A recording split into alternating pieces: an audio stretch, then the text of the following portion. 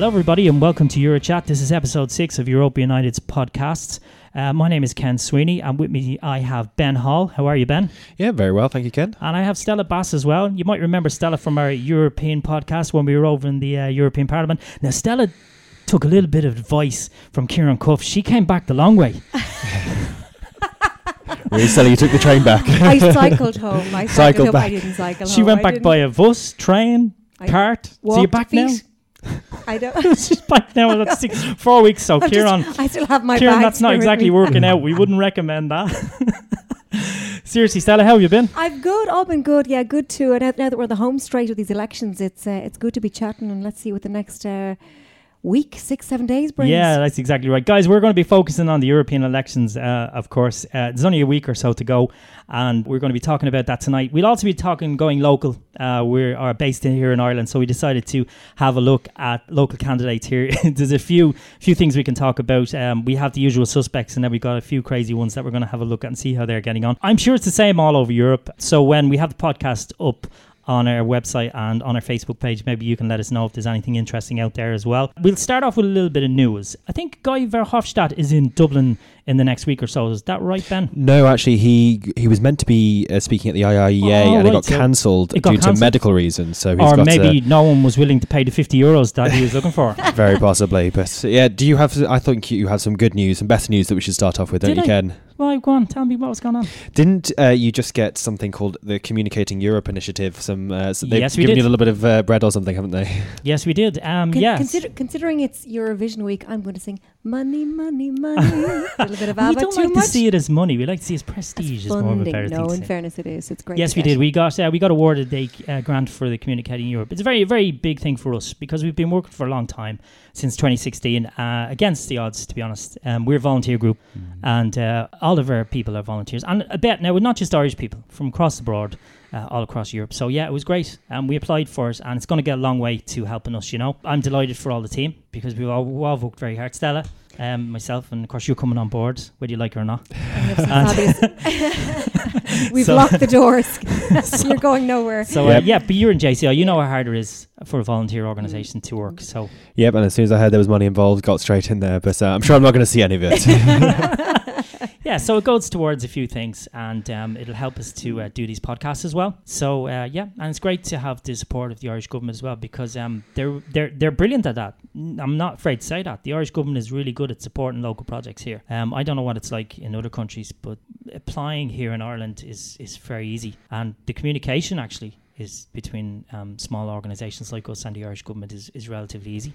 You can literally knock on the door. That seems to be a very Irish thing, of just being able to go up to a minister and just say, "Hi, how are you doing? Well, I need to chat to you about something." That is actually quite true. And I'm not afraid to say that. And it happens in I don't know whether it's the same in other departments that we wouldn't have anything to do with. I don't know whether it's the case in the Department of Agriculture or whatever, something like that.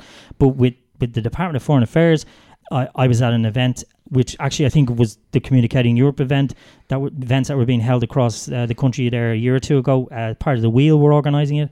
Miss McEntee was there. I walked up, I handed my card, I asked could I have a meeting with her, and I think within the space of 2 or 3 weeks I was in her office talking to her about Europe United, you know, and then she let us know about the Communicating Europe initiative. We applied for it last year. We weren't really ready for it because we didn't really have an idea or a concept that we were able to we kind of just said, well, you know what, we had an idea, it wasn't a great idea, we put it forward. It was kind of just to let them know, hey, we're here. And this year we had something a little bit more solid, which is the Eurochat, and we put this forward, and you know, this is our concept. This is the prototype. We're focusing on the European elections, but once the elections are over, I think we're going to be looking at more of a local edge of it. We're going to be interviewing organisations that are based here in Ireland, who have benefited exactly from the European funding and also European initiatives and so on. So yeah, and it's going to be running for a while. So yeah, I mean, it's great, and we couldn't do it without their help. Yeah. So you know, especially it's difficult for media organisations to be separate, but you know, we're a volunteer group, so we're a little bit different. We're not the Irish Independent or something like that. So we don't have an agenda as such. No. We can be just and we're not reporting the news. Yeah. You know, we're out there. We're going to be letting people know just how important European funding it is, and it's not just about, say, getting funding like for big companies or big farmers or whatever like that. Those myths out there. It's like the local school, or it's the local football club, or the local getting a playground, and that's what we're going to be looking at.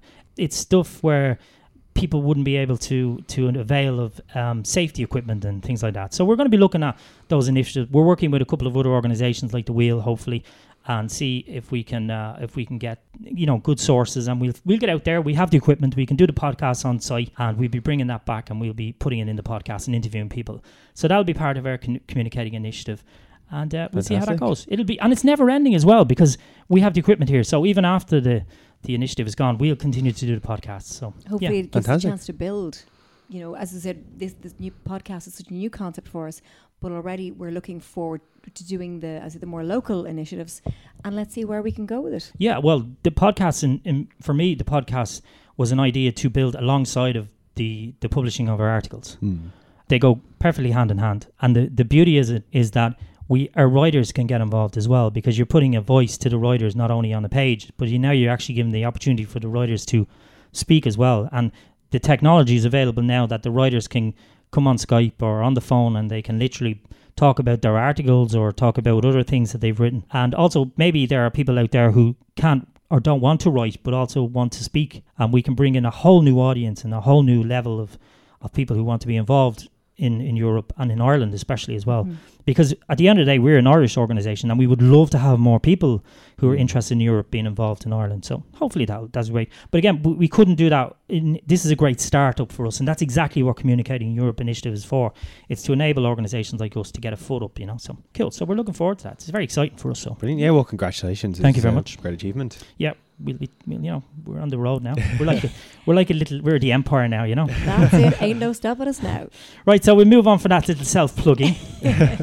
I think what we're going to do is we're out on the streets there a few weeks ago. We had it in our last podcast. We actually interviewed a few people with regards to the European elections. So we interviewed them, and we kept a couple of recordings back for this podcast. We are going to play them now for you, and you can have a listen to this. There are 3 people. We have 1 girl and 2 guys. One girl is Romanian, and then 2 Irish lads, and completely different answers we got. So I'd like you all to have a listen to this, and then we maybe have a chat about that and see what we think. So guys, take a listen to this. This is a couple of interviews we did on the street just about the European elections, what people's ideas are about them, and if they're going to vote and what they think, and then we'll have a quick chat about that afterwards. Are you aware on May 24th that we have the European Parliament elections? I am not, no. Okay, so now that you are aware, you think you're going to vote? Probably not. Why not? I have never actually voted in my life, and I don't know, it's not like I'm planning to actually do it now. Okay, so by not voting, do you think that you're making a difference or not making a difference?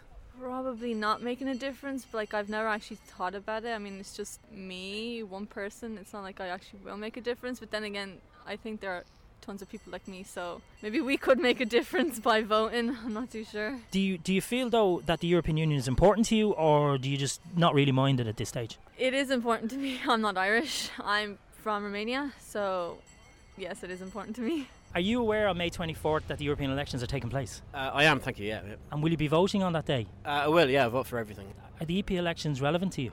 They are. Yeah, I would say they are, yeah. Do you feel European when you're voting in the European elections? I feel European even when I'm not voting, yeah. And do you think that the European elections have a real impact or importance in citizens' lives? I think they do. I think because of the coalitions that they've built in the European Parliament, so the Green Party might be a minority in Ireland, but they coalesce in the European Parliament and form a large group with a bigger say, so I think they do, yeah.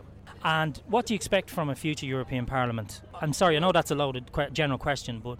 Yeah, I suppose I would hope in the face of Brexit, increase and greater continued cooperation, and I suppose better good news for everyone in Europe. I suppose just it's a difficult time, I suppose, for Europe. Given the fact that Britain is probably going to stay for a good few months longer, it means that they're most likely going to have European Parliament elections, which means they'll have MEPs in there. Does that trouble you? It doesn't. I think they have to be there. I think lawfully they have to be there.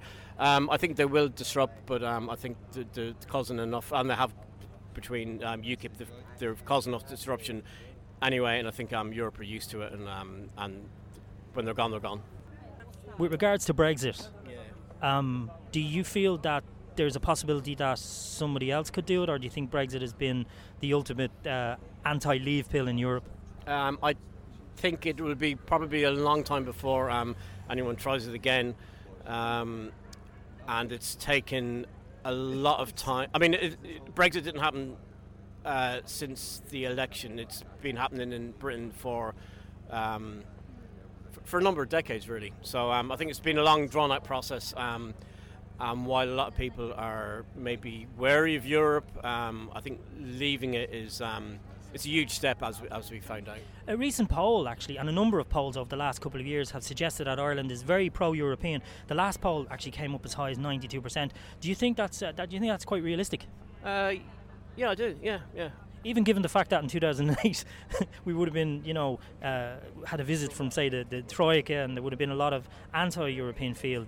Yeah, I mean, I'm not sure how we would have done without Europe, inverted commas, backing us and supporting us. But I do remember growing up and driving around the country, and every road and every was built by the EC money. And I back in the early 90s, I got a free third level education thanks to the European community. So I think it's easy now to forget the impact that the EU or the EC had on Ireland, and I think a lot of people in England also forget their position before they joined the EU as well. And then my last question is that, do you think that Brexit has made Irish people more informed about Europe in general? I think it has, yeah, and I think even in irony, I think it has in the UK. I think they'll probably have the biggest European election turnout, despite it probably being their last. Thank you very much. Thanks. So, are you aware on May 24th that there's the European Parliamentary elections going on? I hadn't a clue, to be honest. Okay, so now you know. Do you intend to vote? Probably not. I actually haven't voted before. Okay, may I ask why? I trust everybody else to vote on my behalf because I don't know too much about it, and it's not something. Politics is something I'm not really interested in, to be honest. Okay, are you interested in Europe in politics or in culture or anything like that? Yeah, I do a bit of travelling. Yeah, so. Okay, so would you say that you would consider yourself a European citizen? I would, yeah. And in terms of being a European citizen, would you say that you're in favour of the European Union? Yeah, definitely, absolutely. Okay, so overall you'd support the idea of a European Parliament? Yeah. But you wouldn't vote? Probably not, no. Unless we were voting to get out of the European Union. Okay, so that would be important to you? Important to me, yeah. Okay, so to let you know, this year what's going to happen is the British are going to be in the Parliament for the next year. So what's happened is they are going to go in at the expense of 2 extra Irish politicians that would have been in. Now, it's most likely that there's going to be a heavy Brexit contingent in the European Parliament, which means that they're going to be causing a lot of trouble, and they're going to be making life very difficult for the Irish as well as the Brits, as well as the Dutch and the Belgians, the French and all. Would that make you consider voting? Probably. Only because if they voted to leave the European Union, I think there's just too much dilly-dallying going about. What they could also do is they could also disrupt a lot of processes going through. Even though they're leaving. Yes. That probably would make me... That probably would kind of give me a kick up the ass. Jacob Rees-Mogg said that he plans to go in and cause as much trouble as possible for the year that they're there. Well then, absolutely. Okay, so let's imagine that you do decide to go in. Would you vote for a local party, or would you try and find out as more as possible about? Since it's the first time I'm voting, I definitely will put some kind of research in and find the best vote for me. Okay, so just with regards to voting, have you heard of the following blocks or entities? The European People's Party? No. The Alliance of Liberals and Social Democrats? No. The Progressive Alliance of Socialists and... No. The Democrats, shall I go on? The European Conservatives and Reformists? No. The European United Left, Nordic Green Left? No. And the European Greens, come on. Yeah, no. Okay, you're honest, fair enough. Okay, just to let you know, the European People's Party, they have Fine Gael in them. The Alliance of Liberals and Social Democrats, or ALDE for short, not Aldi, they have Fianna Fáil in them. The Progressive Alliance and Socialists and Democrats, they have Labour if they were in, and then the Conservatives and Reformists. Well, we don't really have right-wing parties in Ireland, but if we did, they would be in them. And then the European United Left, Nordic Green Left have Sinn Féin, and then the Greens would obviously have Air Greens in them as well. So they are actually supranational parties.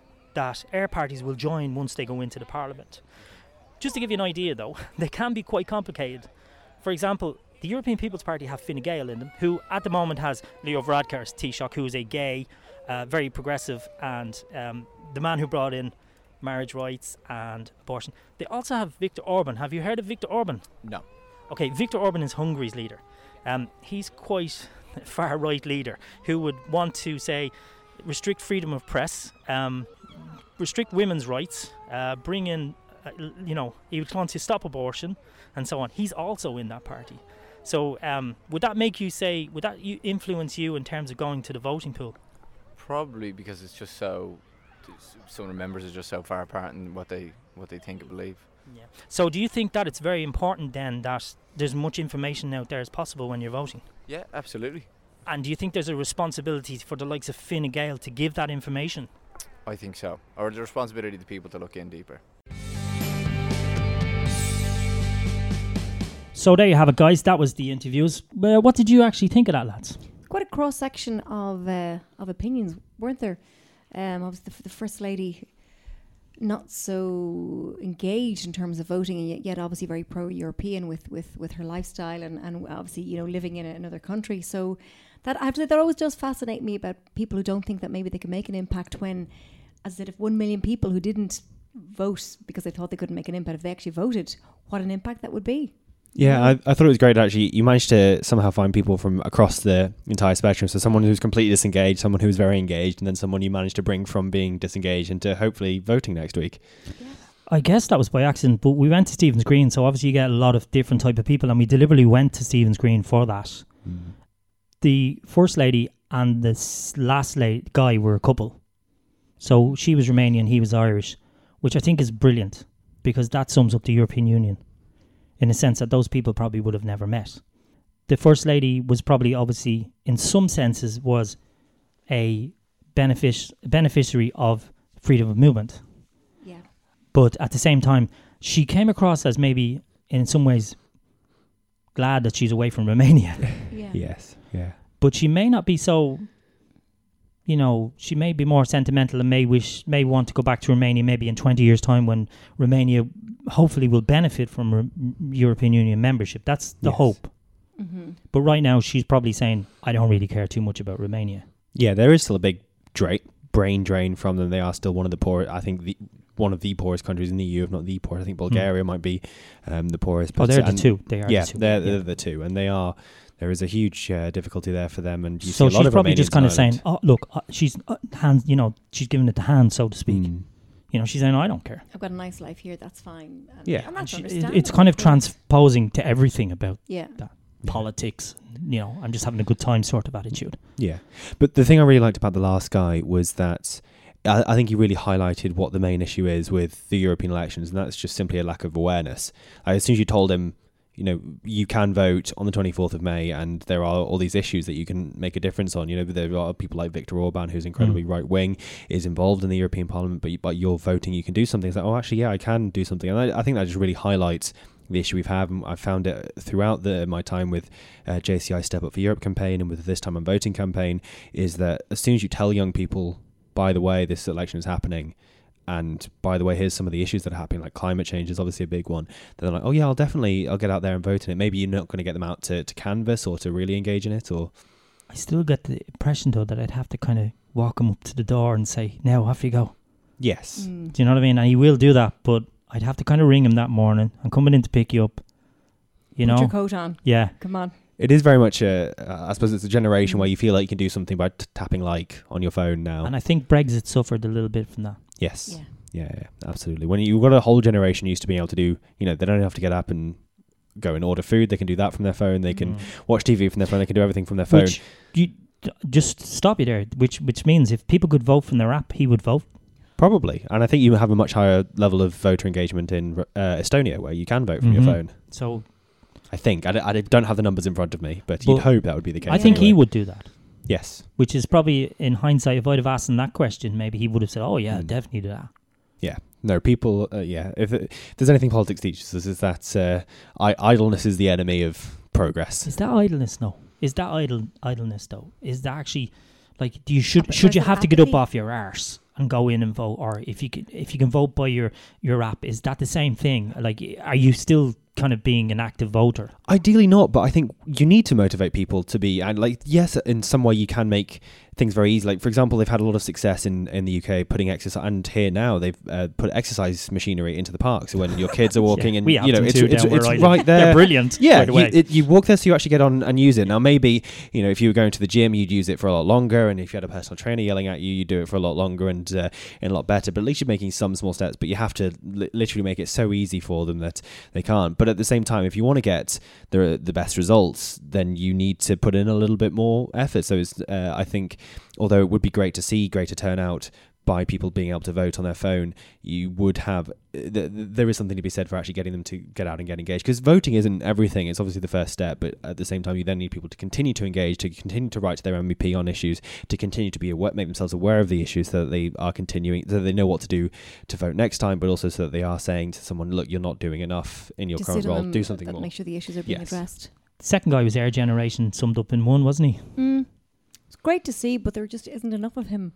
But he's our generation, you and I. Yeah, you know, kind of like that late 1980s, 1990s, travelled a fair bit, you know. And voting is just a thing that you do, and you don't think about getting up and having to go around to the local school to vote, because that's just what you've always done. Reads the Irish Independent, but likes the Irish Times.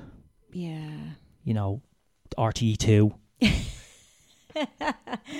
Network 2. Maybe graduating on a bit of Listen lyric FM every listen to Sean Moncrief. No, I'm not saying there's anything wrong with that. It's just kind of like what I do. But it's true. But it was hates Ivan Yates. But I think what struck me about that, listening back to those people you interviewed, was the fact that there was somebody who was that engaged. Because you tend to despair a little bit that people are going, I'm not going to vote, and you're like, oh, get out there. So for someone to be not only so strong about voting, and he said he'd always voted, but that he knew exactly natural. But the thing is, a lot of people aren't, and as you said, the younger that, the younger generation may not be as engaged, and it's a shame, because on so many levels, like be it on social media, so much of the younger generation are so engaged and they're so into but it's unfortunately it's the old-fashioned thing of walking up and marking X is what impacts it in the. Well, can I throw that question back to you two then? Because do you see, or do you feel you've seen the effects of voting over the time? Because I feel like that's one of the things that does seem to be missing from young people engaging in the elections, is that they don't see the impact of their voting. It is a little bit more effort for them in a world where you have 1,000,001 things to do. It can see them, and you can do so much from your phone now. But do you feel like you've seen the impact? Because I think that's one thing people take for granted now, that they can travel to any country in the EU and just walk through the passport control pretty easily. They weren't there when they had to fight for all these things, and they saw the evolution and they saw the thing being built. So yeah, essentially, do you feel like you've seen the impact of your votes? You mean in a European context? In a European context, but I suppose we have an engagement. I think older people still call European Union the EEC. So I had lunch with my dad today, and he was talking about the EEC. Yeah, I think young people are just nonchalant about the European Union. They take everything for granted, and older people still call it the EEC. I think you're like my mother, for example, who's in her 80s, said she's not voting because it's all about abortion. So that's the lack of education that's happening still. So the communication is terrible at the moment with older people. They're just completely disconnected. There's just not the whole education part is still missing. But having said that, my mum still knows that there's an election going on, and she's probably going to vote, and she doesn't know what she's voting for. So it might be just too much going on in one day as well. I'm crazy. I'm not crazy about this idea of being a local council election. And I think that's very confusing as well. The referendum. Yeah, that's where my mum's getting confused, because she doesn't know the difference. She thinks that it's something to do with abortion. And then when I explained to her that it's about marriage, she still said, "Oh, it's this marriage thing again," because she's getting confused about that. You see, but she's getting because she knows that there's been a marriage referendum and an abortion, so she thinks this is kind of like a rerun or something like that. I think there is a benefit though of having the local and the European elections, because at least if you're engaged on a local level but not a European level, you'll go along and maybe you will fill in the European ballot and vice versa. Don't get me wrong, Ben. That makes perfect sense on paper. But my point is that I think it can be sensory overload for a certain segment of people, particularly older people. Have you ever spoken to the Dutch about their voting system? Because as I understand, I have a friend who lives in the Netherlands now, and he's voted there, and they don't use constituencies. They don't use local constituencies. So you get a broadsheet newspaper essentially when you walk in, and you have to tick something like 100 different things to tell. And they will do multiple things at the same time, but you don't vote. You vote. There's not like there's 6 candidates in your local area and you vote for one of them. It is you vote for the whole country across everything. Oh wow! My mum would kill me if I asked her to do that. But my friend who went to vote there, he said literally you get a broadsheet and you have to try and stretch it out and then read the whole thing and then that's tick very the things Dutch that you're now. voting for. How does anybody ever get elected in Holland? You'd go to the ballot box and you go, I need a cup of coffee. I can't do this. Exactly. Yeah.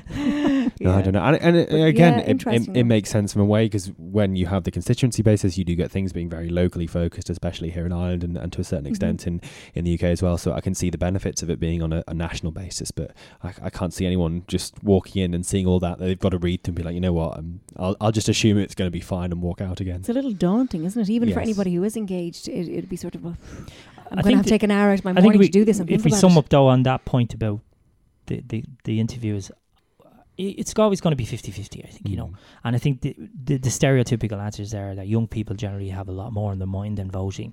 So if I was to give an answer about the This Time on Voting campaign, it's a little bit like the health system. They can throw as much money at it, but unless they have a secret key to the success, it's always going to be very hard to convince young people to vote.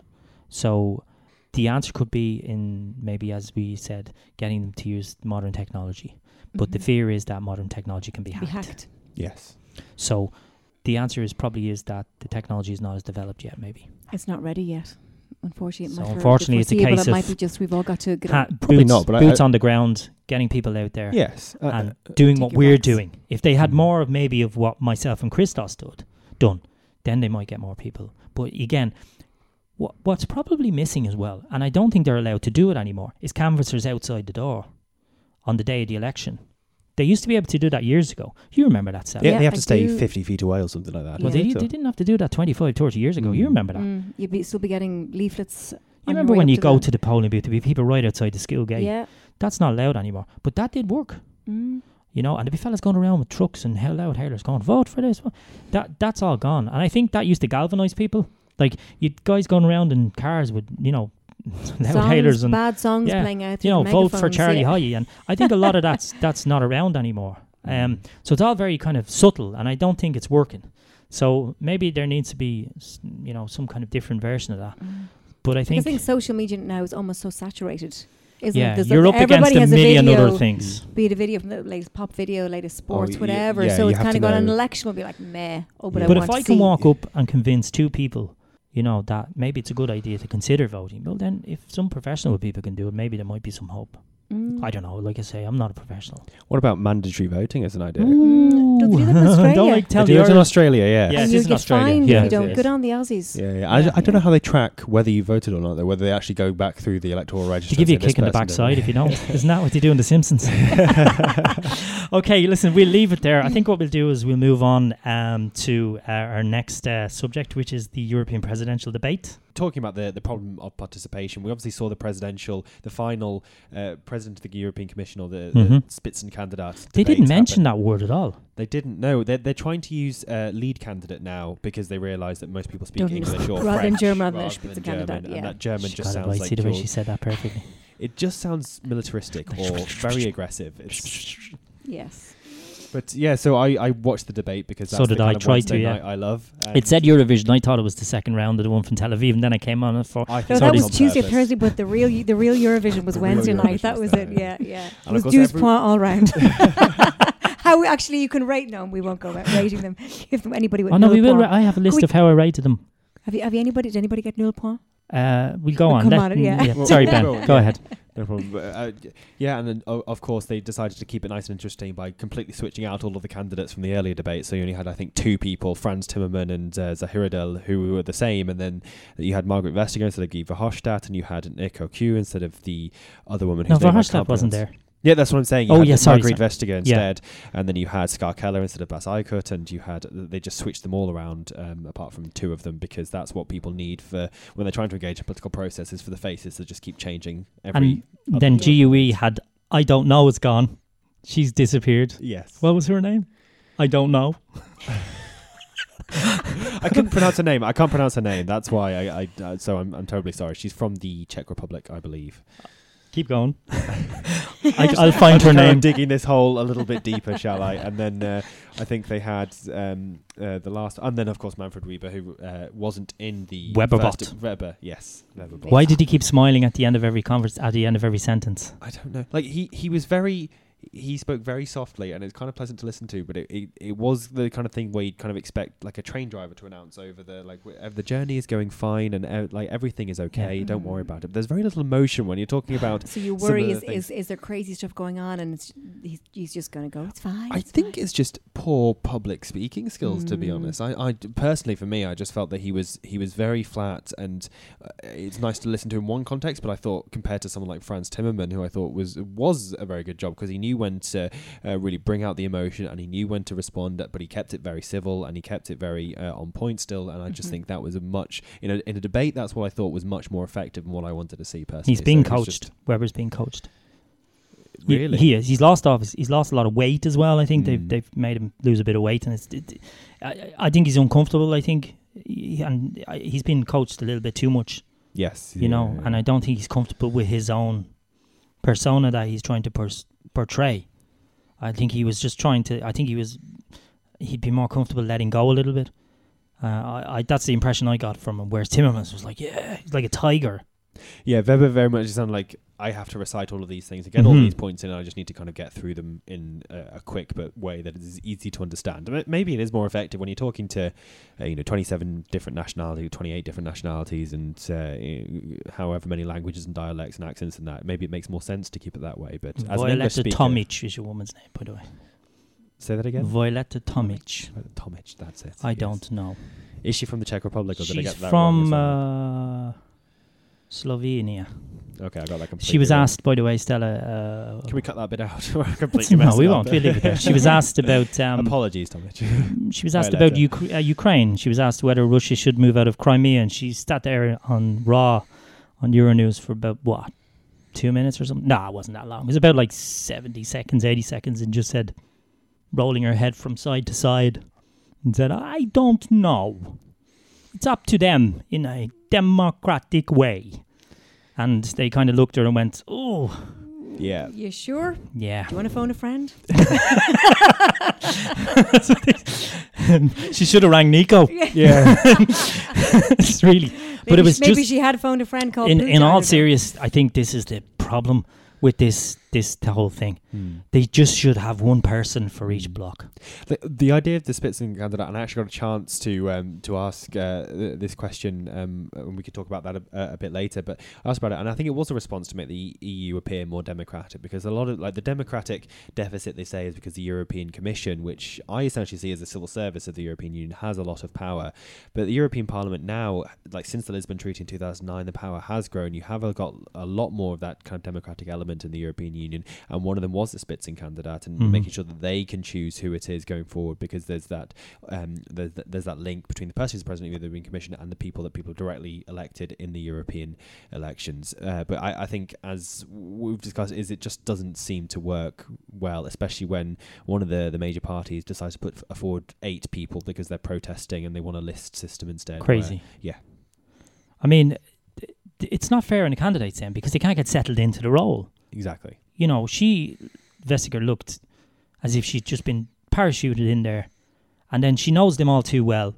So how can you kind of be, how can you be aggressive towards somebody you know too well, you're working with on a daily basis? It's like me kind of having a go at Stella, if I'm working on 4 or 5 different committees. It's a bit of an act. But you just need to be seen to take a stand. Yeah, whereas at least just for the optics. Yeah. And it did feel like that It's in the debate. exactly Sometimes what they felt like they because need to they work disagree. together. Like Timmermans, Vestager and Weber, they could have at least separated them on different sides. And then you've Nico down the very end, talking away in French, fair play to him.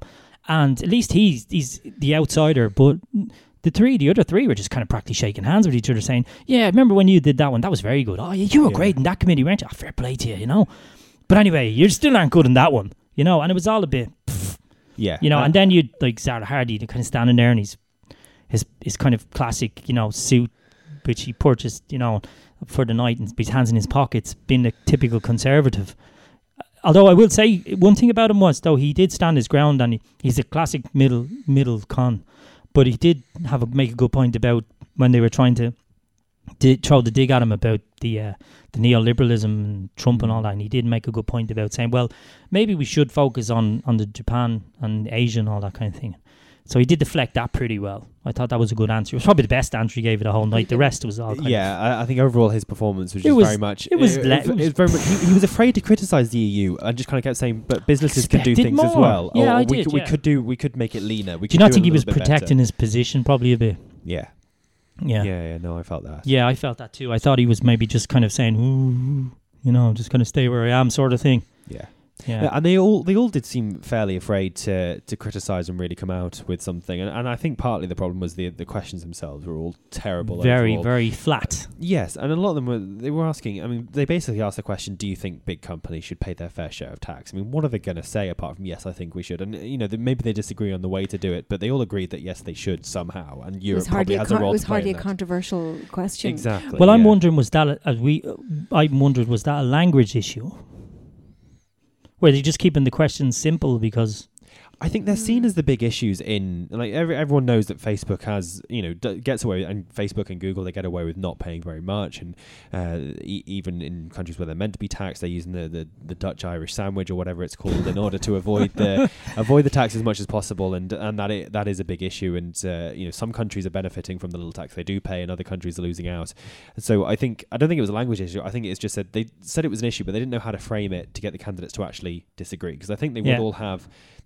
There is an approach you can take there, but I don't think that was the controversial issues, and they kind of steered away from the controversial issues, just focus on the big ones that they all kind of agree on. Like they all agreed on climate change as well. They were all going to tackle it in different ways. They all think things should be done differently, but no one really got to the heart of that because they only had 2 minutes to speak and they couldn't sit out. Scar couldn't say, I think it's all about investing in these new technologies, whereas and doing the carbon tax, and no one really had the chance to come back to her and say, well, actually, no, we shouldn't do this and this, but we should do this instead. So they it was all like, yes, something. All they had time to say was, yes, climate change is a big issue and we should do something about it. Which, of course, what else could they say? What else would and they say? You see, there's no process of elimination either. So what's happening with these debates is they're just kind of floundering between each other, and then you've got Bas Eickhout 1 week, and then you've got Scott Keller the other week, so no one can gear themselves up. There's no consistency. Yeah, well, no, it's actually, there's no levels of scrapping.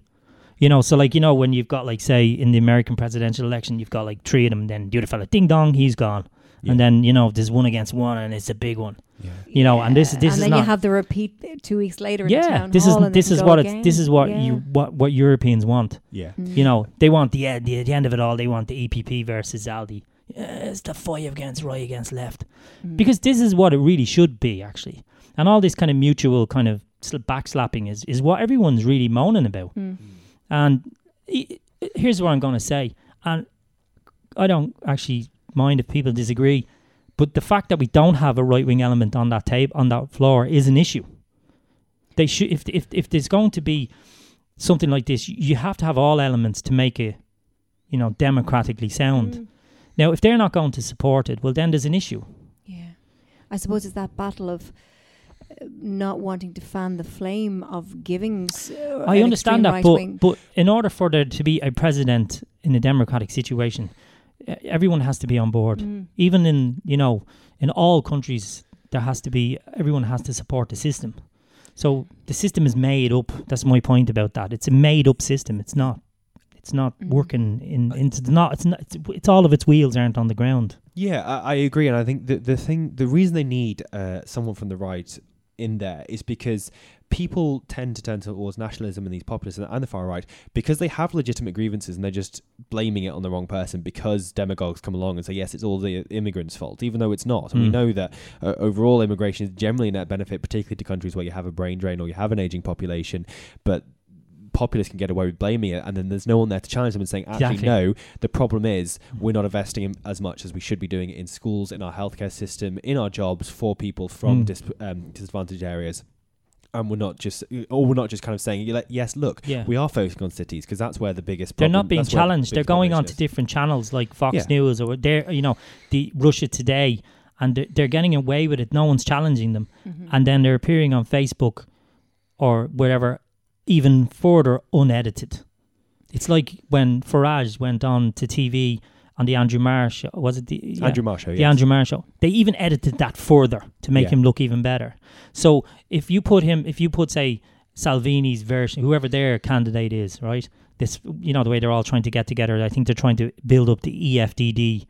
So if they were forced, or probably if they had to put a Spitzenkandidat on the floor, well, that means then they'd have to, come up with those answers in an environment that everyone has to do it. Yes. So they have to come up with those answers, and then they have to make sure that they have to have the right, they have to do it in that environment, and then they're exposed, like everyone else is exposed. Yeah. And I think the thing there is the centre-right realise that they failed and they've let people down in that way, and that these people are disenfranchised under their watch, and so they don't want to go out and challenge them and say, actually, yes, you do have a legitimate grievance, and it's kind of our fault because we ignored you because we'd rather focus on bankers or whatever, and myriad of other things as well. And I think that's one of the reasons they're afraid to challenge them, but also they haven't quite realised it's easier to denounce them as crazy right-wing lunatics who are just racist or just wrong, rather than actually engage with. Do you know what? If they are right, well then let the people judge that in the same environment that they can say for the loony left. Because there are some people who would probably say that Nico Q he's loony left. But let them say the same thing for whoever the EFDD are going to put on that floor on Wednesday. Yes. But we can't have an empty floor. It's never going to work if there's not everyone from each section participating. So although Nico went up there and didn't do the job, maybe, fair play to the GUE for at least saying, well, we're going to do it. But what's worse about that is Sinn Féin don't even support the GUE in their Spitzenkandidat, which is ridiculous. So internally you have people within the GUE not supporting their Spitzenkandidat. So, the process is wrong. It needs to be looked at again. There should be if a bloc is putting forward a candidate, they should have a unanimous support of everybody who are in the bloc. And they probably should, but there should be just one candidate. Yeah, absolutely. But I wonder how feasible it is in Europe, because you do have, when you've got the spectrum not just of a country but of 27 countries, and they've all got their own version of right wing and left wing and their own priorities. Welcome and to European politics. Exactly. Everything is fracturing now, and that probably just is a reflection more of the opinions across the European Union. But that means maybe you can't get anything done. But the hope, the thing, I'm probably just misunderstanding how things work. But the hope is if you put forward a bill that says, climate change is an issue and here's how we're going to tackle it, you can get enough people from across the different blocks, and the blocks doesn't really matter. People either buy into it and they vote for it, or they're in the pocket of big oil, or they just ideologically opposed to it and they won't. But hopefully you get enough people, regardless of party, to say. I spoke to Bas Eichhut, right, and he said to me that they have Ska Keller and himself as dual candidates because of a gender balance. Well, you're a woman, so how does that buy into you? Because for me, I don't know. I would just prefer if you have one. It doesn't matter to me. I'm not particularly a fan of the gender quota. Right. For right or wrong. I do believe in the right person for the job. I don't. Is that for you? Is that just party playing, or? Yeah, or I don't know. I'm on the fence if I'm honest. In general, I'm not a fan of it, but at the same time, you've got two very good candidates there supporting a very. Do you think that's diluting that then? I mean, they're both very good candidates, so I don't know. Is it two for the price of one? Is that better, or how does that work, Ben? In other words, I don't know. Would that actually dilute the situation if both of them were very good? How did they get elected? Yeah, I think it does. And we've seen this problem, and I'm sure we'll get into it later with the Irish candidates. If you run two good candidates and people will split the vote, and it will not work. But the main criticism the best criticism I've seen of when you put forward a man and a woman to have gender balance is that's still not representative, because you're still not taking into account, diversity of sexuality, of race, of people who are, and you're not representing people who are transgendered, it's a good idea that has been very quickly overtaken by society, which is very quickly overtaken undertaking again. Yes. Like ideally, the European Parliament overall would represent society based on race and sexuality and gender and whatever. I don't think you can try and do it just with the two having two candidates at the top. Just can I go back to just Ska Keller, because we haven't spoken about her. I'm a big fan of hers. Now, I do like her. I think it's great that she came into politics at 27, and it's a tough game. And she came in a tough role because the Greens were popular in some ways and vastly unpopular in others. I was disappointed with her performance on Wednesday. I thought she was very one-dimensional. She looked a little nervous. I thought she looked a little stage struck. She struggled as well in some cases. She was aggressive, but not in the right way. I wanted to almost reach out to her and say, come here, shake her and say, yeah, you're better than this. Come on, you should have better lines. I agree, and I think that she talked a lot about human rights and talked about, but she repeated a lot of words. Yes, she did, and she was very one issue, and I think that's been the big problem with the Green Party and something that they need to move away from in general. Because someone, I can't remember the exact tweet, but they said, "Great, we should stop talking about how we can do climate action without hurting the economy. We should instead talk about how we can change the economy without affecting the environment." It was something along those lines. So, and that's what I think they need to, like, Bas Eickhout is better at that. She's very good at getting the core of the message and the kind of ideology across. But we've seen how that worked with Jeremy Corbyn, who can talk about ideology but has no actual implementation or good ideas. You need someone who can come in and say, look, we want to subsidise solar panels and get them rolled out. We want to invest in battery technology so that it makes all these technologies a lot more effective, because that's better for you as individuals and as voters, as well as helping the environment, as well as helping the economy. And the economy needs to change and technologies needs to change. But when you're just talking about human rights, and the interviewers did really make a point of saying this in all of their questions, is, can you give us concrete examples? And I think that's where it was highlighted that she fell down on that, because people like Franz Timmermann and Manfred Weber were able to say, we want to do this particular thing, whereas she was saying, yes, we should stop, going along with dictators, or we should be keeping human rights at the heart of things, which is true, but it's very abstract in a debate where other people are talking about, I am going to do X or I'm going to do Y, and that is a more concrete thing.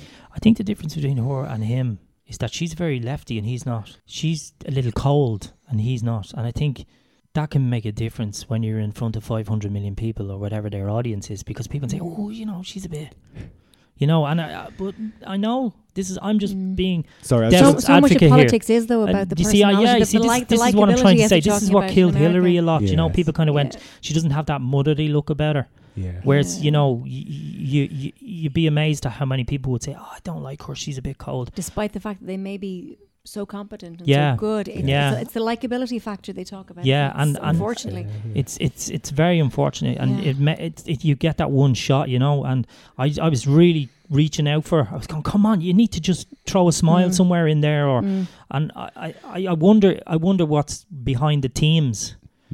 Because also I thought as well, I know these are all very trivial things, but unfortunately these trivial things make a massive difference on social media, and this is where we are in these worlds. I thought some of the way they were dressed as well makes a mad difference.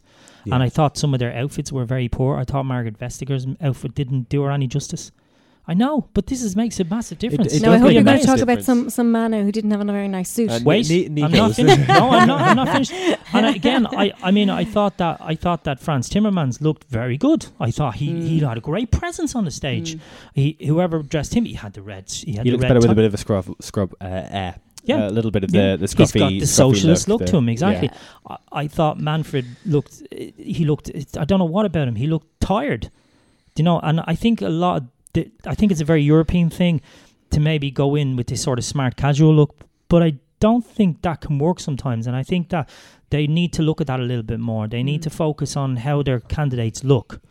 Having said that, I watched Bas Eickhout last time around. He looked very good. He looked confident. He looked casually bit trendy, dressed a little bit sharp and on point. Didn't sweat. Didn't look constant. His shoulders were nice and relaxed. Yes. And I think this is very important, because people look at that and they go, oh, that makes a big difference to how they feel. I know it's a very American thing, but it is being transposed a lot over here, and it does make a big difference, because it only takes news media and all to pick up on this and start to push that, and that's what kills candidates. It killed Hillary a lot. It absolutely shouldn't matter, and the culture should change. Shouldn't but it matter, hasn't but unfortunately, yet. that's It what's hasn't killing changed yet. Yeah, you know. but it's funny you mentioned audience and social media. There, I think I wrote down some of the numbers. So they were quite happy with the fact that they had 7,000 people watching on Twitter and 28,000 on Facebook or YouTube. I can't remember which. And out of 550 million Terrible. people, I mean, what that says to me is there's very few young people. I tried to watch it on YouTube first of all. I tried to watch it, and the YouTube feed wasn't working. I ended up watching it online, but I was not watching it on television. I watched it on TV. Yeah,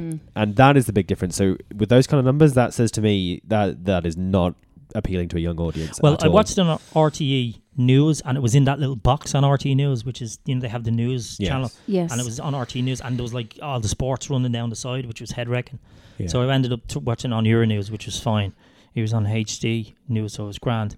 But yeah, I agree. That's terrible numbers. 28,000 on Facebook and 7 on Twitter is just awful. Yeah, and You know? I imagine that's people who were kind of watching it at the time they took it. Like people would have been watching it for 2 minutes and then switching off because they weren't getting what they wanted. Or it is just, you know, the very few people who are who are very nerdy and want to. Well, maybe they should be look involved at in the it. next time round. They should do it in a town hall style thing. Mm. Put it in front of 5,000 kids in some university. You know, whether it be in Bremen or whether it be in Rome or whatever. The first Have they one, done that already? The Maastricht one was in Maastricht University, Right, okay. So they did Could take it back do then. that, and that had better attendance Right. from the audience side of things, I think. But again, that was completely different people. I think you had Franz Timmerman there, and you had, but all the people were different. So then, I you know, see. all the young people seem completely. So they'll go to the ballot box like, They who go, the heck hell's is that? Margaret Vestager? I thought I was Put watching it in, Kiefer Hofstadt. And Put it in yeah. Schalke 04's football stadium before a match between Werder Bremen, and then they'll really all know about getting an Yeah. audience. It could be the interval act of the Eurovision.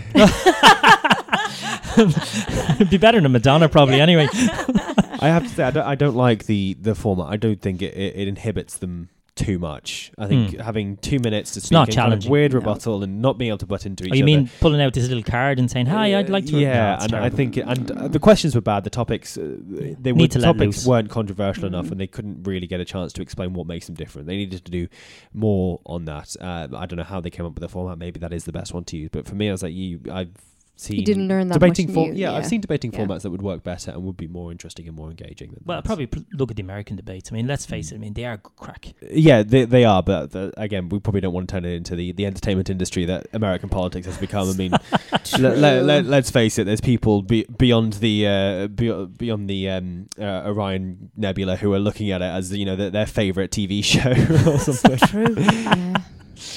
I know, but still, I suppose we wouldn't need to go that bad. But at the end of the day, I think they do really need to look at the whole debate, I suppose. I mean, as I say, bring it down to maybe the one candidate per block and try and get all the blocks involved. I mean, Yes. if the EFD, there's no doubt about it, if it is going to be the EFDD, they are going to be quite large. So Yes. if they're not involved in the next one, well, then there's going to be a problem with that whole overall process. But it that probably will give them even more of a reason to say, we're disenfranchised. Look, they won't even give us well, a they're going to spot say on the that podium. anyway. They're going to say that Yeah. anyway. So they need to pull them in by the bullhorn and say, And say, listen, right, either there you you're go. in or you're out, you know. Yeah, absolutely. But I don't think there's anything else on the I will say, I overall, I don't know if you're ready to move on to kind of ranking the candidates yet, but my favourite, and particularly I think his closing statement really solidified it for me, was Franz Timmermans, because his closing statement was all just go out and vote. I don't care who you vote for. Like, this debate should have convinced you. Everything else should be convincing you. My job here now is just to tell you to go out and vote. And I think he just did the best. Maybe a bit performance. too neutral for me. Okay. I would have preferred him to say, vote for me, I'm brilliant.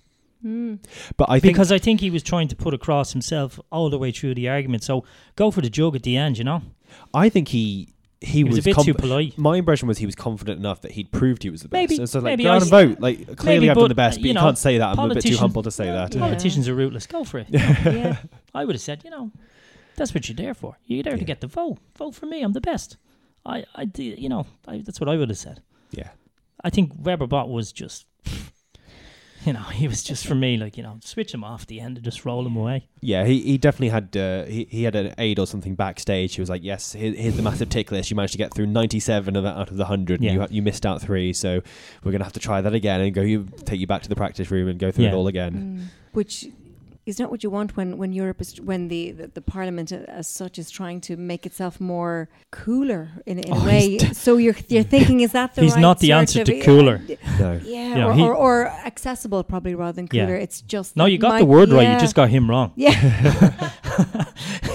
No, he's definitely not the answer to that. No. He's a nice guy. Don't get me wrong. He's generally. I'm really probably going to say this. I'm not out to get the guy. I'm sure he's a very, very competent politician, and probably would do a fine job for sure. Yes, but you're kind of going, is he the best? He's I think maybe 3 years ago he probably would have been a good man for the job, but I think they need somebody a bit more dynamic. He's a bit. Things have changed in the last 3 years. That someone with a stronger personality and a more vivid or visible approach, if you like, visible persona. Yeah. I think we probably need to sum up. So your guy, who was your guy or girl? Franz Timmermans was, I think he did the best job. If I was voting for people directly, I'd be very tempted to go with him. I'm talking about all of the candidates, because I know it's hard to say because you haven't seen them all, but based on who you would have seen. On who I would have seen, again, I've seen Franz in 2 debates now. Still would be the person. I really like Bas Eickhout, and Ska Keller, I think, definitely has the role to play in that. So the Green Party, you're just kind of voting overall, will probably be my number 2 in voting for that duo. Nico and Violetta, I have to say, maybe it was just a language barrier, but they seem to not be able to get the message across or be as concrete as the others. So I'd put them towards the end, and I appreciate that probably is maybe an unfair thing. Manfred Weber and Guy Verhofstadt, to me, they're very much, they want to keep things, they say they want to change things, but they very much want to play the politics and they want to keep things going as they already are. So I'm not, I think they did well, they'd be credible, they'd do the job well, but I wouldn't put them too high. They'd be in the middle for me. Stella, I know you've been on the boat and trains and all coming back from Brussels, so you haven't been on touch of it, but just ideally, if you wanted to pick a commissioner, what kind of background would you want somebody to be? I think at the moment you would certainly need someone with that sort of a little bit of charisma and the likability factor. Sadly, it's what politics has become. It's become, but in that sense, I suppose you'd look at Timmermans as an ideal. So he's a social left now. Yeah, but maybe it's time for that. Maybe who knows? Who knows? Ideologically, of course, same as yourself, Ben. Obviously, Ska Keller and Bas Eickhout from the Green Party. I think the Greens their voice is very important to be heard. Whether that's in a sort of a slightly secondary role, because as you said, all the parties are embracing the green, the new Green Deal, as our good friend over in America would say. We're not good friends. I just like to be her friend. That's Cortez. So I don't know. But I'd say just on that is ultimately what would sway my vote. At the moment, we've got 11 years left until the planet, as Bill Nye put it, is literally going to catch fire. Obviously not literally, but in some places would, particularly in Australia. In Australia it could well do, and we need to do something like that. I believe the Greens, even if everyone's going to do something, the Greens will do the most and the most quickly. And I think if that is the overriding issue for me. Maybe I wouldn't agree with them on every single thing they do, but it's very much, for me, these elections are a one issue thing, and they are going to tackle that issue in the biggest way. They have to, as you said. It's a short term. We don't have that long before the planet will be in serious trouble. So yeah. What about you, Ken? Probably, I'd like to see a left green control in the Parliament, because I think they'd be a good counterbalance to the right. And I think Aldi is disintegrating before our eyes, contrary to what the Federalists might think. They'd love to see Aldi stay together, but it's not going to happen. This is why they're trying to get Macron on board, and I don't like the idea of Macron becoming too controlled in the Parliament. So I want to see a left balance, and I'd like to see a green balance. I'd love to see the GUE get involved in some way with the Greens. I know that there's a lot of Eurosceptics in there as well, but I think that can be controlled. So I'd like to see Timmermans with Eickhout as second in command.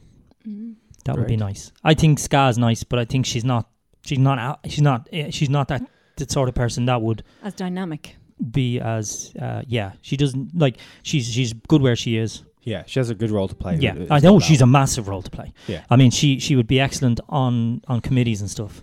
So I'd like to see that. But I think Verhofstadt's seen his turn. He should retire.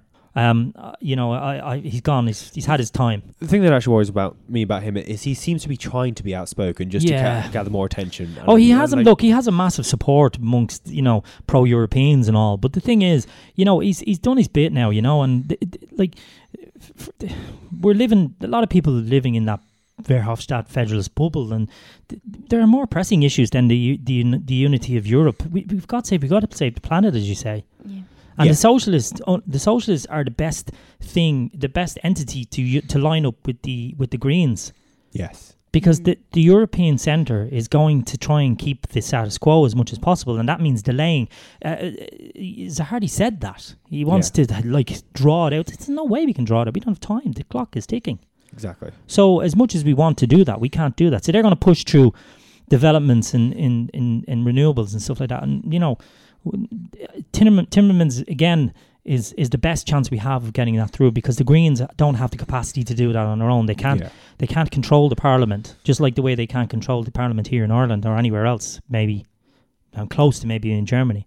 So the socialists have the opportunity as well, maybe, to get some influence in the Mediterranean, which is where it's vital as well, because the Greens have no control in the southern European states. So if we can get some kind of influence there through the socialists, that might work. Because Spain is a big problem as well. We have to think about Spain, because Spain is going to suffer tremendously from climate issues. Yes, they're on the periphery of the imbalance as well. When the clock ticks up, Spain is going to be one of the worst European countries to be affected by climate issues. And this is what people don't realise in Europe. They think, it's going to happen in Africa, it's going to happen in Australia, but actually Spain is going to be the first one. Yeah. So they're on the cusp of a socialist government. So if we can have a socialist element or left element more stronger in Europe, I think that might be a positive aspect. So hopefully we can see that. And I think that's... It's a long shot, but, That's kind of a good lead-in to talk about the candidates in Ireland and whether we might contribute to that left government from here in Ireland. So obviously have the three constituencies with the 11/13 seats and 59 candidates going for them in total. So you were looking at this, Stella, weren't you? Yes, indeed. We have, just taking a look at Dublin first, Frances Fitzgerald would appear to be a shoo-in.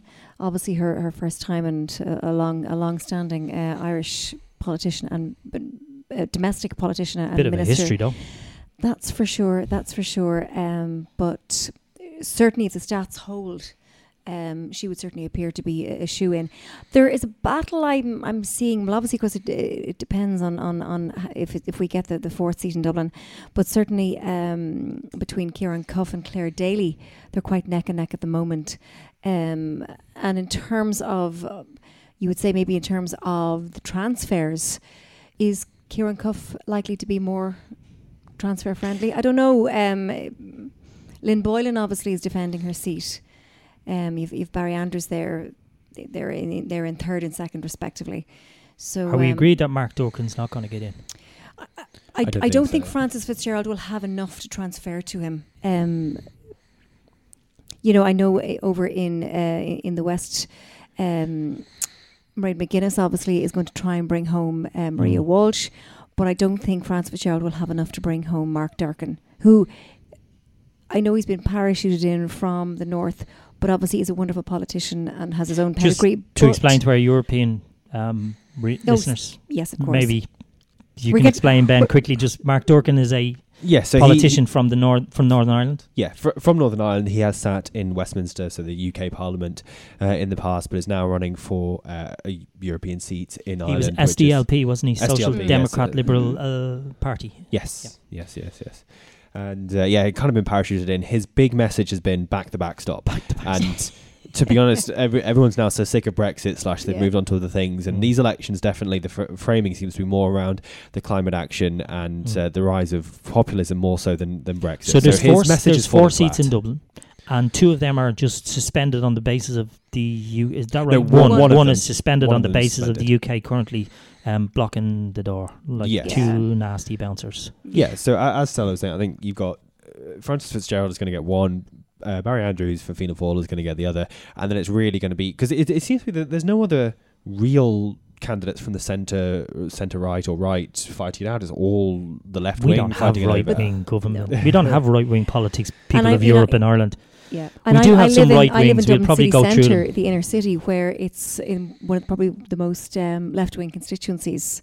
I live in Dublin 8, which is that. So it's no surprise to me, because I see the sort of those parties anytime there's a local election or a general election.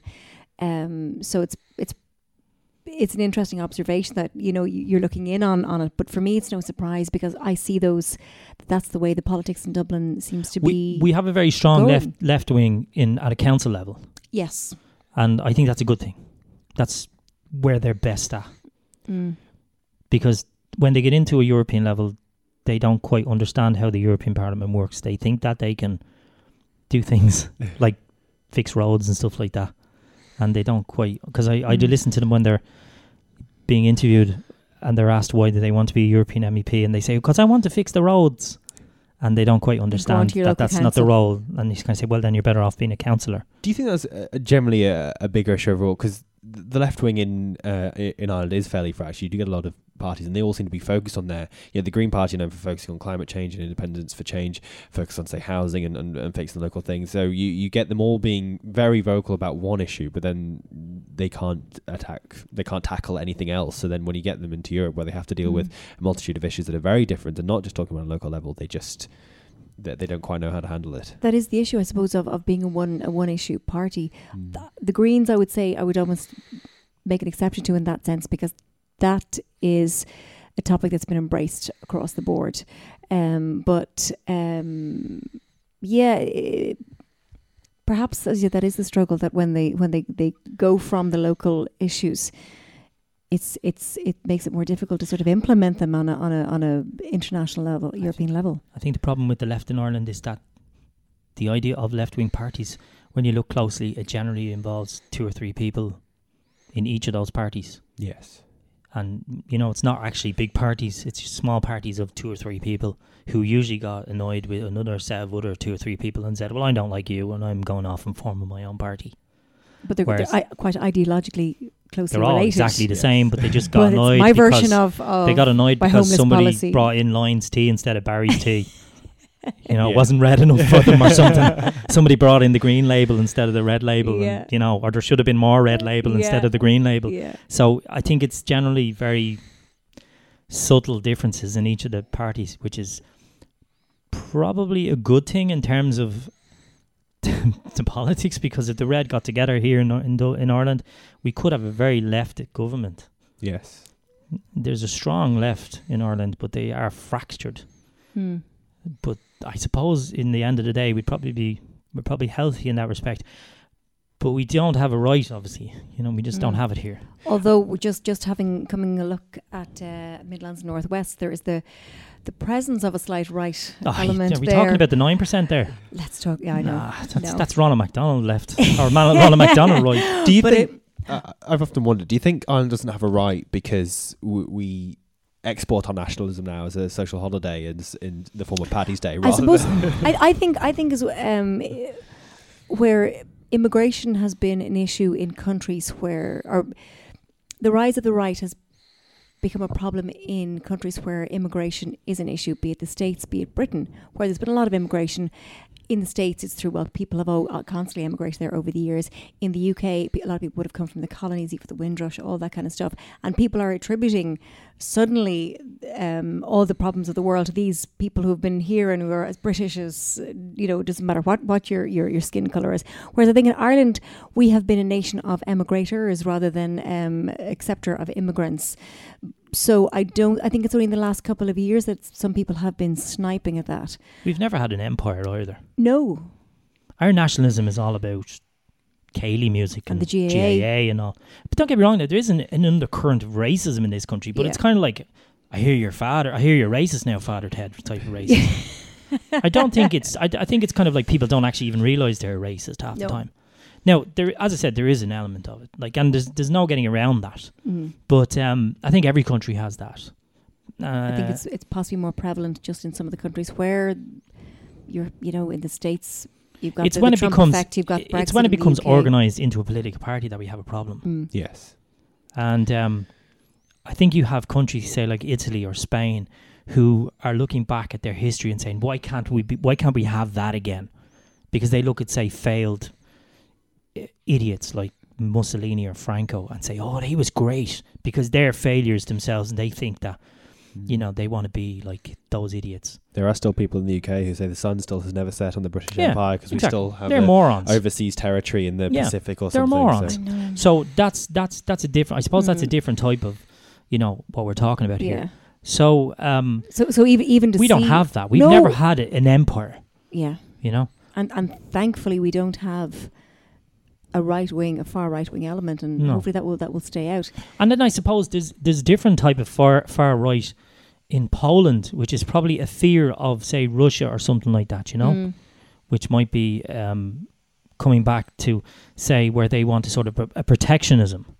So they and then it's based on religious Catholicism as well, you know. I'd say it's also a big economic factor there. Ireland has benefited. The economy here is booming, and we've seen a lot of people flooding into the country to fill up the positions at Google and Facebook, which have also come here. Whereas Poland has only ever seen people leaving the country to go and work in the UK and in Germany and in Ireland. And it's although it's been beneficial for them, they have seen a lot of their younger people who may be the counterbalance of that leave, and so you're just left with the people who are kind of left abandoned and angry. And I can see why they'd have the grievances. I think it's misplaced, but I can see why they are angry, and you have the rise of the right wing there. And I think it is most of the time it's economic. So just taking a look at Midlands Northwest, poll topper here, unsurprisingly, currently is Mairead McGuinness. Super Mairead. Yes. I mean, she's sorry. Do you not think she should have gone for Spitzenkandidat? Did she have the support from the rest of the parties in the bloc though? I don't know. I'm just curious. As a candidate, would she be a strong candidate? I mean, if you look at all of them, they are from the heart of Europe, aren't they? They're all the real contenders like are us. the Germans and the Belgians and the Dutch, yeah. The ones who are there. The institutions are there. They live and breathe Europe, and that's all they think about. I can't see, no matter, she's incredibly credible, of course, but I can't see just having the support. Maybe she should have done, but well, on paper, I suppose she would have been an ideal candidate, but that's for sure. But she would have been an unknown, probably on the other side of the Danube. Is that what you mean? Yeah, I think it or is. Sorry, the Rhine, maybe. Yes, I think they're just seen as how can someone from a tiny little country do. She certainly would have got the vote from anybody watching Questions, right? That's for sure. Yes. Okay, yes. so moving on. Sorry for jumping in. But she's currently on about, I think, 26%. So I would imagine Fine Gael will be hoping that she can possibly bring Maria Walsh home. I don't know. She's an unknown entity. Yeah, Walsh. She's very she's a young girl. She's using all the the social media now. That's for sure, and obviously has been an advocate for LGBT rights and things like that, and certainly perhaps in time. But she's former beauty queen, isn't she? She's Lovely girls competition. It just going straight in as an MEP from never having served. Yeah, worse people have done it. This is true. I don't think that should go against her at all. I think if she's having served as a local councillor or national politician, is that what you're saying? No, I think she's going to be fine. I think that if she's I'm saying there's some absolute lunatics have gone into being an MEP. So if she gets voted in on the basis she has a track record, hasn't she, as a councillor? Yeah. So she seems to be. I've seen her campaigns. I've followed her on Twitter. She seems to be doing a decent enough job. She's getting around. So she gets the vote. Yeah. She gets the vote. Yeah. So that'll be an interesting. She wouldn't get my vote now, to be honest. But she got a lot of backlash from the Green Party. She put up a whole climate change video. Yeah, she did. The Green Party was like, "This is where has this come from? You've never mentioned this before." Some guy put up a thing saying, "Yeah, great." You won't go down that road, yeah. Okay. Yes. Anyway, you've a couple of the older libels as well back in. You've Luke Ming Flanagan currently in second, and Matt Carthy. So it's almost as you were really in this. Yeah, I think so. Isn't I think it? so. Now the thing is, look, we need to talk about this guy here, Peter Casey. For our European viewers, Peter Casey is a guy who was on a TV show, Dragon's Den, which is a kind of syndicated program where people entrepreneurs looking for funding. Donald Trump is a famous former host. Yes. Yeah, exactly. It's kind of a syndicated program as well. So he was on the Irish version of that, and then he ran for our president here in Ireland, and he basically is a kind of a lunatic, really. I suppose. Can we use the R word? Oh, I suppose so. Yeah, he's mad. He was kind of accused of being racist. He was kind of going against ethnic minorities. Look, we're not going to go down that road much. But what was interesting in terms of he was in that presidential race, which was about a year ago now, less than a year ago, he was trailing badly. He was just maybe polling 1 or 2%. But he sort of went on a little bit of a rant about one of the ethnic groups in Ireland. There was a debate about travelling groups, and all of a sudden he ended up in, I think, second place overnight, which makes you wonder: is there a sleeping right wing element in Ireland? One would. It was such a difficult race to judge, just because everyone knew Michael D. Higgins was going to get it, and maybe they just wanted to do it for a laugh. I generally spoken to people who voted in the Brexit referendum thinking it would be a bit of a laugh that they could vote for a protest party. It's not a good idea. No, but don't take your vote for granted, people. It didn't bite us this time, but I can see people want to do it in the European elections as well. I don't think he's going to go anywhere in this. I think he's going to just poll around what he's got there. Yeah. Who's the last guy there? Brendan Smith, Fianna Fáil. What's going on with him? I don't think he's not figuring it all, is he? To be so far down the Fianna Fáil, just so far down the they don't have a major big deal up there, though, do they? No. Isn't there a Green candidate somewhere around there? There is. It's Saoirse McHugh, who is sorry. Yes, Saoirse McHugh is the Green candidate, but polling down at 3%. Again, I think they're just less concerned with the climate change in that constituency. Just, they've got the beautiful Donegal coastline and everything. They can't see that changing, and they can't see the impact of that. So maybe that's going to affect them. But at the same time, I could be wrong, and they could all go, you know what? Yes, we do need to protect this, and we will take climate change seriously. But at the moment, no, far behind the leaders, and it doesn't look like she's going to really make any big. Right. She might make a little bit of an upswing, but not enough to get. Where are we going next, Stella? We are going down south. So there's 3 sections in Ireland. Yes, this is the last one. And what's this section called? This is Ireland South. All right. It's massive. So again, you have Fine Gael candidate Sean Kelly and an incumbent topping the poll with not quite the same height of a percentage as Mairead McGuinness has, but he's topping it nonetheless.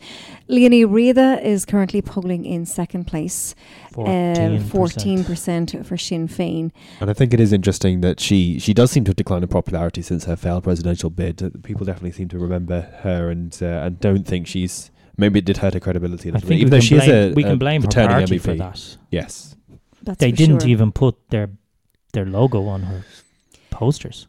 That's right, which was noted by the media, wasn't it? When she was candidating for president. So what does that say for them? Yeah. You've Billy Kelleher close behind. He's going to beat Deirdre Clune, who's in 4th place at 10% this time round, because she got through on shared votes, didn't she, last time round? So unless some of Sean Kelly's. Yeah, if he can, he's going to have to get a big margin there. It's quite tight there at the moment. So that could be an interesting constituency. And that, of course, that will be one of the constituencies where there may be an extra seat. So there's also got a guy sitting here who's in our Irish Parliament, Mick Wallace, who is a independent. He's kind of popular in down where that area is. Yeah. He's running for MEP as well. So there's 8%, is it? Yeah. He could be. It's quite a crowded field down there in terms of a lot of them close to the sort of the 10, 11. There's not anybody else there though really figuring it all, is there? Malcolm Byrne, Sinn Féin. Grace O'Sullivan from the Green Party actually is she's got a lot of credibility. She's been a senator, she's been a councillor, she's been an activist and climbed up anchors to get onto boats to protest fishing and all. But people do think that they're more so than the Midlands Northwest. They think there could be a transfer that could really give her the boost to get that last seat. Okay. Well, sure. Look, I mean, it looks like there's not going to be any huge shocks in Ireland generally when it comes to MEPs. The only thing that we didn't have in the last time was that of the major parties, Fianna Fáil only had Brian Hayes. Brian Crowley. Brian Cowley getting through. So obviously with Brian Cowley going, he had a massive share of the votes in Ireland South last time. So his votes are up for grabs. Yes. Okay. So now that he's actually stepped down through health reasons, his votes are up for grabs. So there's probably going to be as you can see by that, 18% first place Sean Kelly, 14% Leonie Riada, 13%. So obviously going down the line, that his votes are being split all across the board. So it's going to be a centre battle.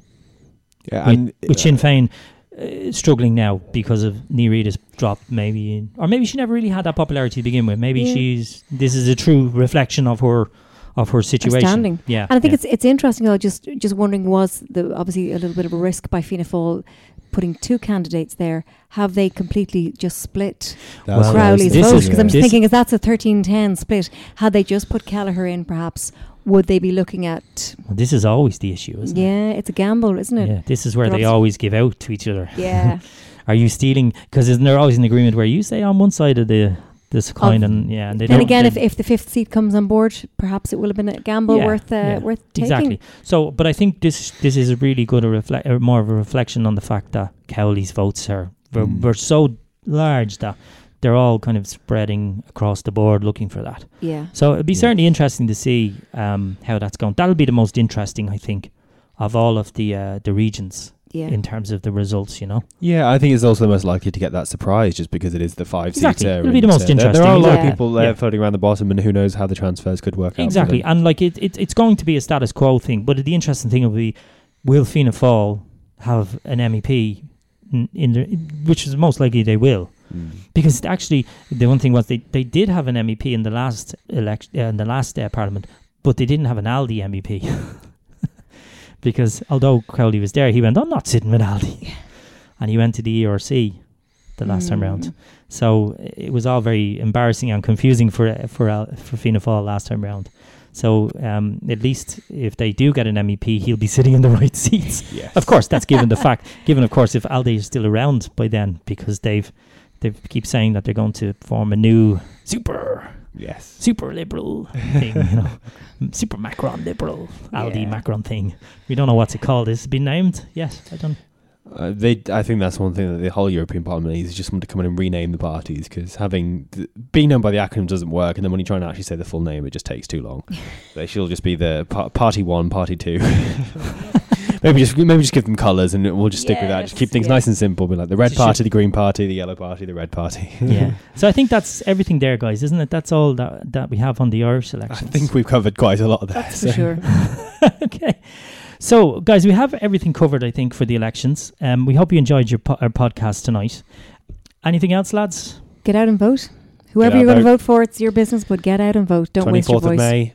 Make sure you're out there. Polls open 7 a.m. till 10 p.m. And bring a friend, bring your mother, bring your sister, bring your buddy, but bring somebody along that is iffy about voting. Bring them along. Yeah, just make sure. Don't let anyone give you an excuse. Don't let the weather put you off. Don't promise let anyone say promise them a cup of tea and a donut afterwards if they come with you to vote. Now, guys, just before we finish up, we found this little thing online.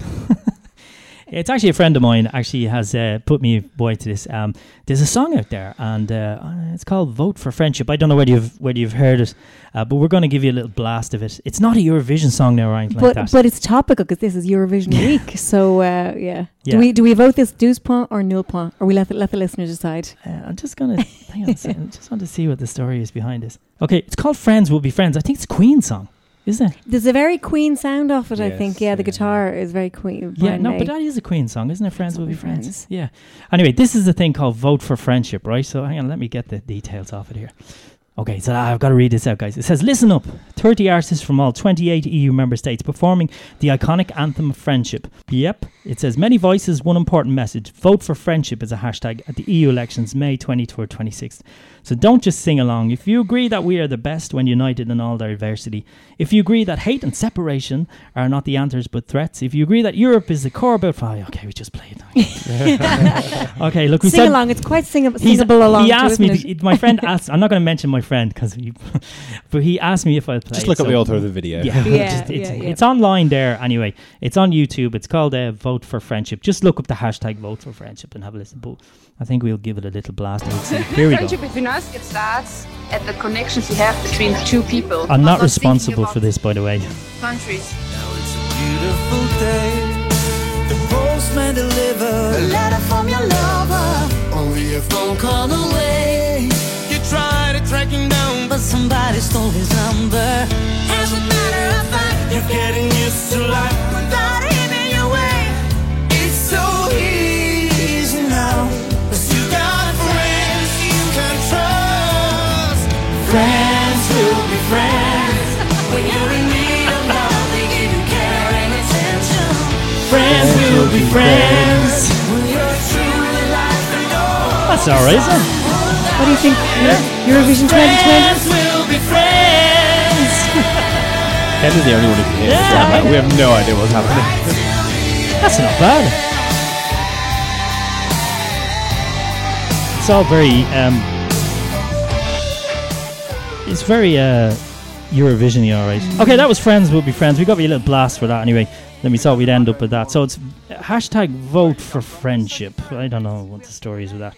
So check it out anyway, guys. Listen, we're going to sum it up here for tonight. Thank you very much for giving us a listen. My name's Ken Sweeney. I'm the chief editor of Europe United. And we've had Ben Hall. How are you, Ben? Good night.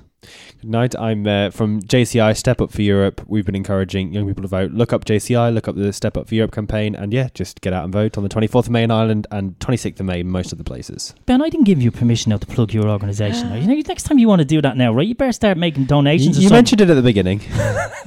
Just recapping. It's been a while since the beginning of the program. Just a little recap. Yeah, Stella has to get on a train now and go back to Brussels. I'm going to roller skate this time. She's going to row over to France first. And then. Yeah, we got Stella Bass. Stella is available for singing Friends Will Be Friends. Okay, guys, listen, if you want to check us out, we are, of course, online. We are at europeunited.eu. We're also on Twitter at europeunited.eu. And we have a Facebook page, which is also europeunited.eu. Thanks very much for listening. I think this is our last podcast, unless somebody else wants to talk to us. We're more than willing to listen. Thank you very much. This has been episode 6. So don't forget to check us out when we finish. We should have the podcast up in a couple of days.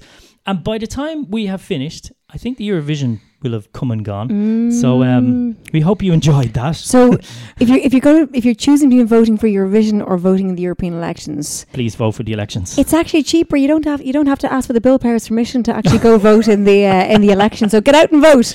Okay, guys. Good night. Take care. See you. Bye-bye. Bye.